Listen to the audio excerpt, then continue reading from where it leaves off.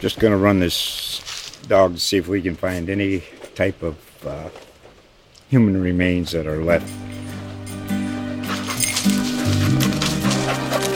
Listen to Where Secrets Go to Die, The Disappearance of Derek Hennigan. From the Detroit Free Press, a new podcast set in the woods of Michigan's Upper Peninsula. Available on Apple, Spotify, Freep.com, or wherever you get your podcasts. In the great halls of USA Today, we assemble the newsroom's mightiest nerds. Brett Molina. I'm so sorry for the producer of this podcast. Kelly Lawler. I will fight you on it. Brian Truitt. Spoiler Town! Together, they form the Mothership. Their mission? To harness their collective encyclopedic knowledge of nerdiness in all its forms. To dissect every trailer, plot twist, and game released for the geekiest of fans. The Mothership, saving the universe from bad comic book adaptations every Friday.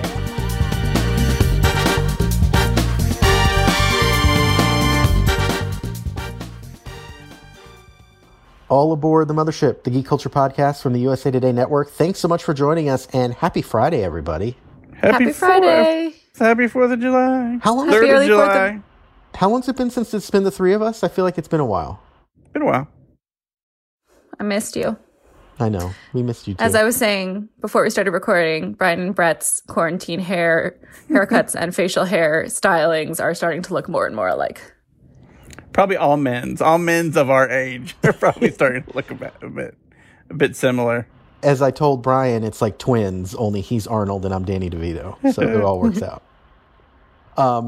Let's meet the crew. I'm Brett Molina. I play video games. And what's been getting me through this week is a little video game on the PlayStation 4 called The Last of Us Part 2. Because what better way to escape a pandemic than to play a video game about an even worse, more scary pandemic. But it's been a lot of fun, if you could say that. So the premise of the game is it takes place around 25 years after a fungal outbreak pretty much wipes out most of the U.S. And so everybody is living now in settlements in different parts of the country, and they're basically just kind of fighting for themselves, fending for themselves, all while there are these zombies that are roaming around. So you play as Ellie, who is a 19-year-old girl that a lot of people remember from the first game because players were escorting her across the country because she held what would have been a potential cure for this outbreak. So part 2 takes place a few years after the end of that game, and it basically just follows her, Ellie and Joel, who was basically her companion that was helping her get across the country. They're living in Wyoming in a settlement, and so a very traumatic event happens, and so she leaves the settlement to just basically follow through on what happened and resolve everything there. So I don't want to give too much away because it's a pretty big spoiler. It's a lot of fun. It's entertaining. It's very intense. It's kind of heavy, and it's kind of weird playing it with everything going on now. But I still am finding the story. The story is really fascinating. I think the way they treated both characters is really well done, and it just, as depressing and as heavy as the subject matter is, I still found myself wanting to play it and finish it through. And I'm really glad I did. It's a very great experience.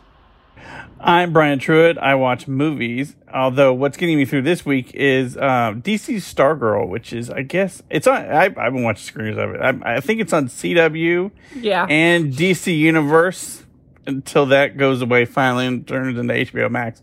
But it's kind of fun. I like it. It's about a teenage girl who moves to like a Midwestern town and she thinks her dead dad might be a superhero, and she inherits this cosmic staff of Starman, who used to be in the Justice Society of America, she thinks her dad's Starman, but now she gets this cosmic staff. She becomes Stargirl, and it's kind of like this, it's like Sky High, but like a lot more serious, where like the Justice Society of America, or the old villains that the JSA used to fight, are now running this like weird small little town. I'm a few episodes in, and they haven't really revealed why they're in this small little town or what's really going on. But I kind of do like the young teenage superhero-ness of it all. And Luke Wilson plays her dad or stepdad, and then he is also Stripesy. It used to be Stripesy, who was the sidekick of Starman. And it's weird seeing Luke Wilson play like teenagers' dads, because I don't feel like he's that old. But he's fine. I mean, he's fine. He doesn't do much television, but he's cool. It's not Doom Patrol or anything, but it's decent.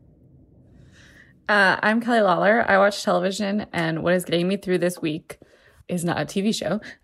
It's a book series by Holly Black, who is a very good fantasy YA, mostly author. And my sister just sent me one of her books because she thought I'd like it and to cheer me up, which, in quarantine made me burst into tears, obviously. But I read the first of the Folk of the Air series, which is called The Cruel Prince.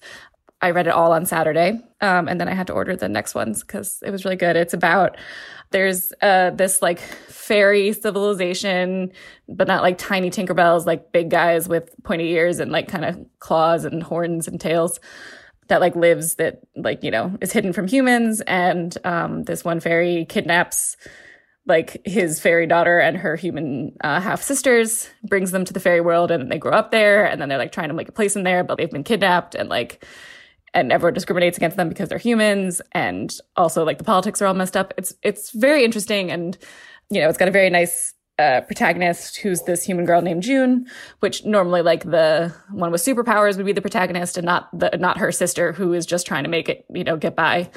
So that's something that I like.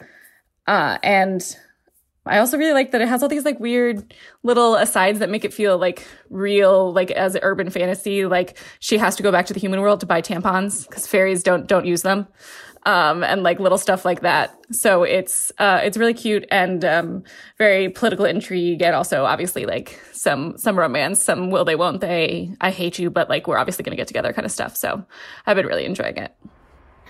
If this is your first time listening to us, welcome. New episodes of The Mothership drop every Friday. You can subscribe for free on Apple Podcasts or wherever else you like to listen. While you're on Apple Podcasts, it would be awesome if you could write a quick review about the show. By doing that, you help other fans who love nerdy pop culture find us. And as a thank you, we give you a special shout out on the next episode. So try it out. Tell us what you want to see from the show moving forward. It's all upside for you.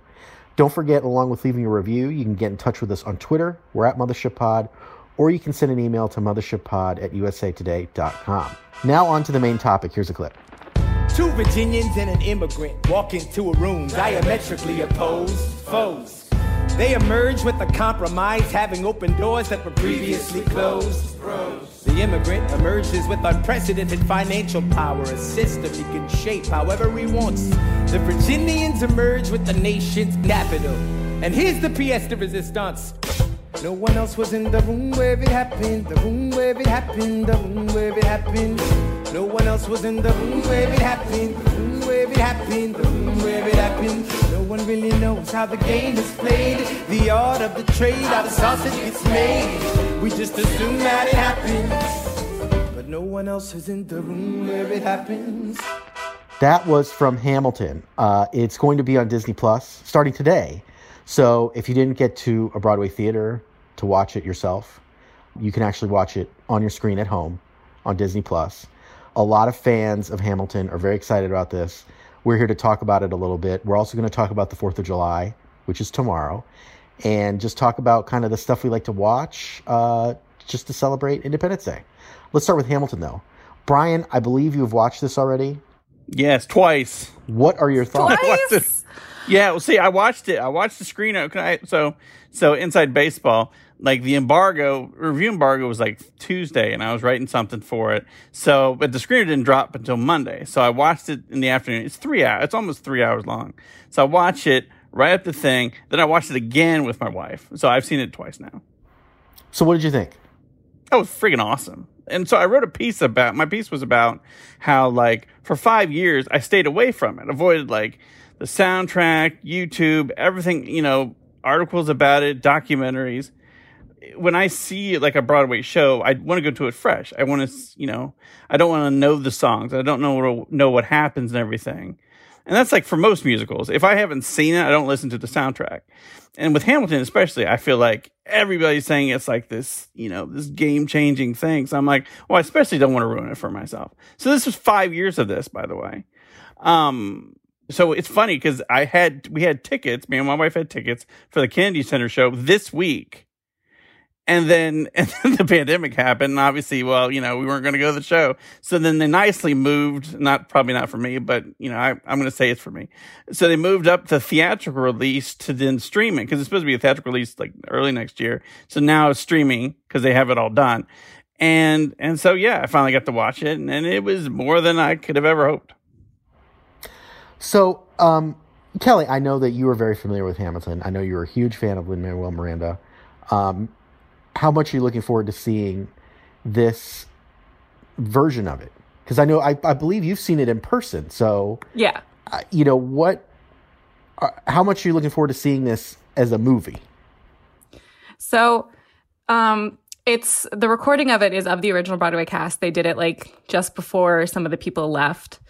And it's like 2 nights of a performance. They edited it together to be like one show. And so there's lots of different angles and zoom ins and whatnot. So I saw it in March of 2016 on Broadway, which was like, essentially my parents bought me tickets for it in October of 2015, the last point at which you could like get reasonably priced tickets, even like 6 months in advance, basically, because it was before it won Grammys and then Tonys. But I loved it when I saw it, obviously, and I loved In the Heights, which was Lin-Manuel Miranda's first Broadway musical. And I am not like Brian. I tend to listen to things before I see it because I just love soundtracks so much. But it was great when I saw it. I am really excited to see it, like, first, again, because it's fun, and I love to rewatch things. And with Broadway, that's not really, unless you can live in New York and have a lot of spare income, you can't see Broadway over and over and over again. But also, I didn't get to see like everything original. The actor who plays George Washington, Christopher Jackson, was out, and the actress who plays Angelica, Renee Elise Goldsberry, were both out. So they had great swing performers, but you want to see like The Thing. Like The Thing is the original Broadway cast, and those are the voices you hear on the soundtrack and stuff. And so when it's a slightly different voice singing it, you're like, oh, that's kind of weird. And also I had partial view seats again because money. So I am excited to see it I was just about to like act out how you had to crane your neck. But again, this is a podcast. So I was excited not to have to crane my neck. And I'm really excited to share it with my husband, who isn't like super into musicals, and the investment in a Broadway show like this would have maybe not been wasted on him. But, sitting down to something we already, pay for, is an easy way to get this exposed to people who maybe wouldn't be interested in it otherwise. So, Brian, as someone who just experienced this for the first time, what was it about Hamilton that you personally enjoyed? There was so much because, it's the music's fantastic. I mean, they have so many genres of music that he uses. But, and like the dialogue's pretty much all rap. So like the musicality like moves through. I mean, there's a flow throughout the whole show that never stops. And that I mean, really helps it move. And it doesn't even feel like 3 hours. I mean, it really moves along quickly. But just every character is just distinct, and they each come alive in an interesting way, and they tell about our history, and it's in a really cool and very honest fashion. And and some people do 2 characters. It's kind of cool because Daveed Diggs, I think he won a Tony.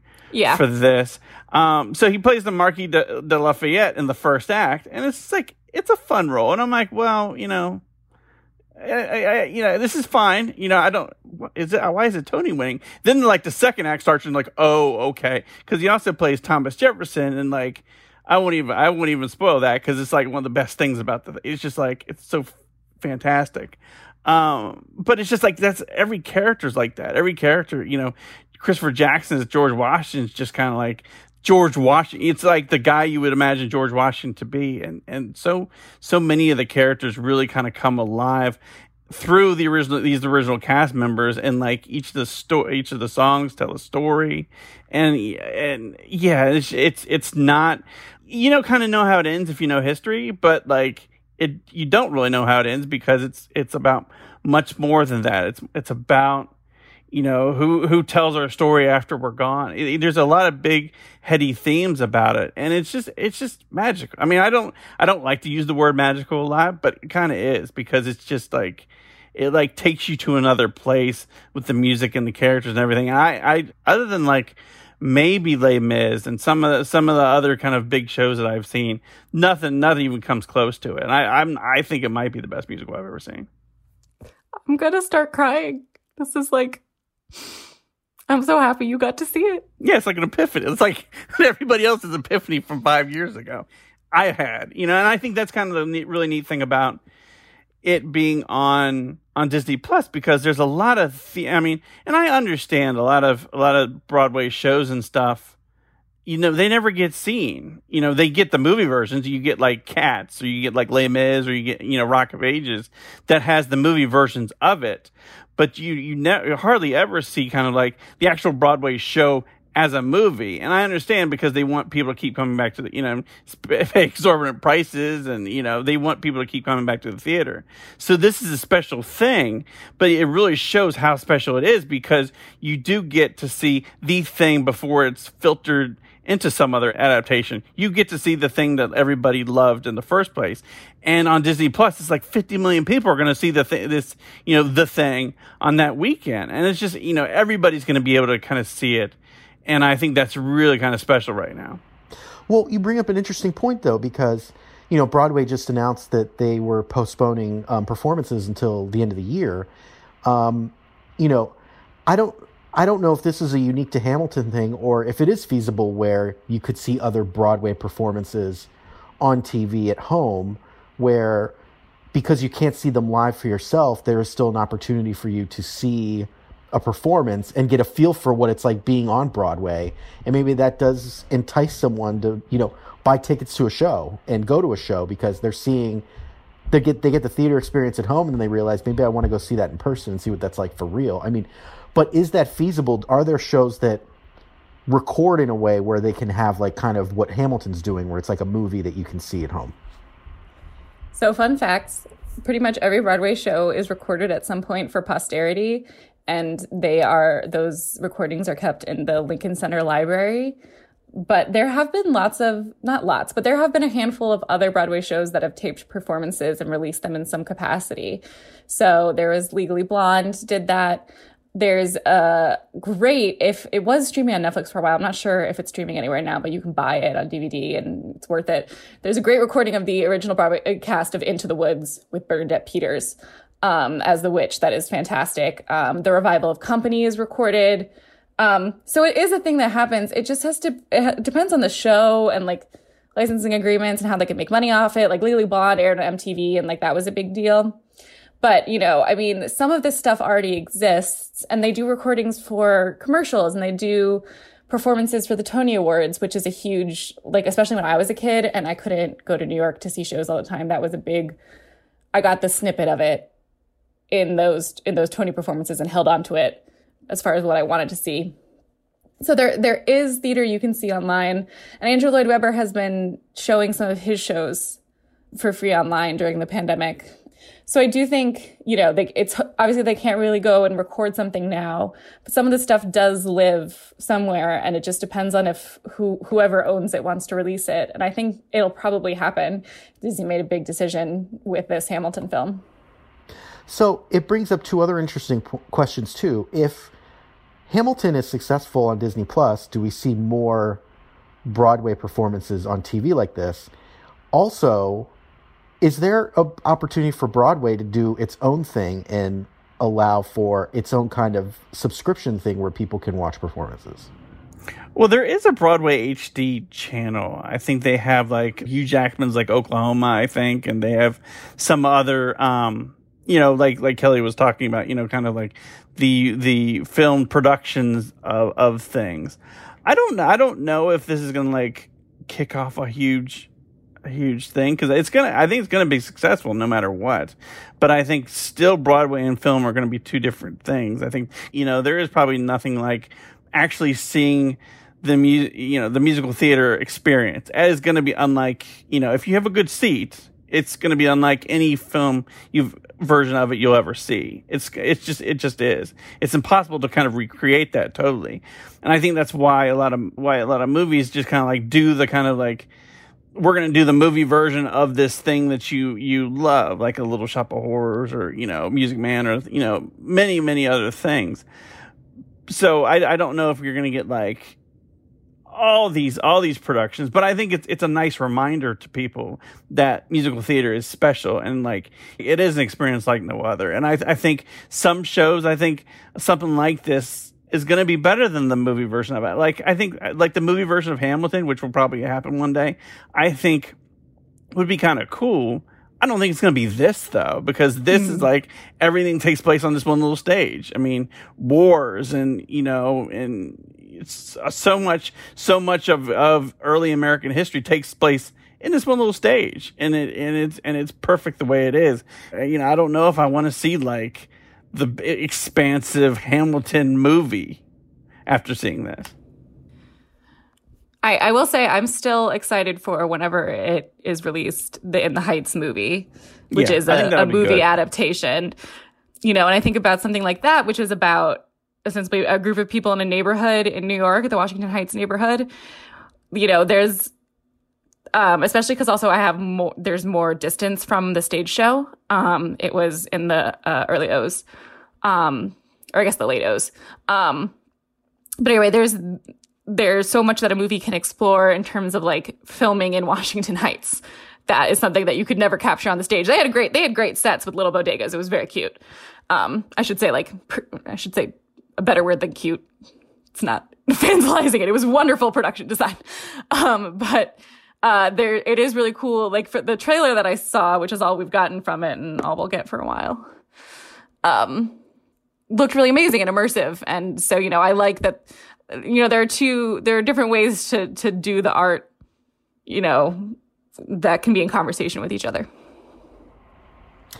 So while we're on the subject of American history, Saturday is the 4th of July. A lot of us have stuff that we like to watch, do traditions, things like that on the 4th of July. But we'll stick to pop culture, some of the pop culture that we really love to watch on Independence Day. Brian, let's start with you. What's kind of your favorite Independence Day movie, show, book, anything? I think it all starts and ends with Independence Day. That's mine too. That is the perfect thing. I saw it when I was working in Disney World. I saw it in the Pleasure Island Theater at 12:01 midnight on July 4th when it first came out. That's awesome. And that was like one of the coolest movie experiences ever, because like the subwoofers were kicked in when like the White House got destroyed, and that's all. It's a little bit rah-rah America, a little bit, so we're not quite in the rah-rah America mode right now.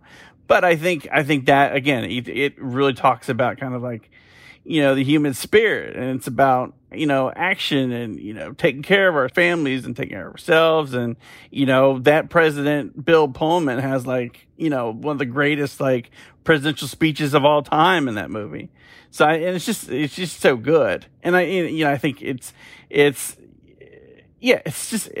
called Independence Day, and it's about Independence Day, and it's just like, it captures, it celebrates Independence Day in a very unhistorical way, but in a very cool way. There are so many classic performances in this movie too, between, you mentioned Bill Pullman, but also obviously Will Smith, Jeff Goldblum, who's awesome. Harry Connick Jr. Don't forget him. Randy Quaid, fantastic. Just so many individual performances and scenes. I still remember seeing it in the theater too, and everybody was standing up and applauding at the end when they blew up the spaceship. It was like, it was wild. I don't think I can ever remember, even with Avenger movies and everything else, I can't remember that kind of reaction to anything in a movie in my life. And it was just, I still remember it. I still love watching it every time it's on TV. It is like, that's my go-to for July 4th every single time. Right. I did not see it in theaters, but I live Independence Day, and I've watched it most July 4ths of my adult life because I can be kind of introverted sometimes. And so when I don't want to be outside where it is very hot and sweaty, I tend to really like watching Independence Day. We're going to do it this year. I did it one summer where I wasn't quarantined, but I was interning and didn't have a lot of social life at the time. So I did a movie marathon. We're also thinking of watching Braveheart. Seems on theme. We have a day off from work, so you need a lot of time to watch that movie. That's another good one, though. It's funny because every time I come to this, I always think of that one movie. Are there other TV shows, movies that jump out when you think of 4th of July? Well, there is 1776, which, I mean, I guess you could consider like the Hamilton prequel. That's very different cast. Right, very different, very old. That's kind of fun. It's very patriotic. You know, it would be a nice like double feature with Hamilton if you were along those lines this weekend. Field of Dreams is the greatest movie of all time, and I think it speaks to the Americana part of the 4th of July and about baseball. And even though baseball is not being played, and it probably really shouldn't this year, I think it really gets into the kind of like why we love baseball and why and why it's kind of ingrained in the country's soul in an interesting way. So I think that's a good another kind of like Americana movie for 4th of July. Kelly, any TV or anything else jump out at you?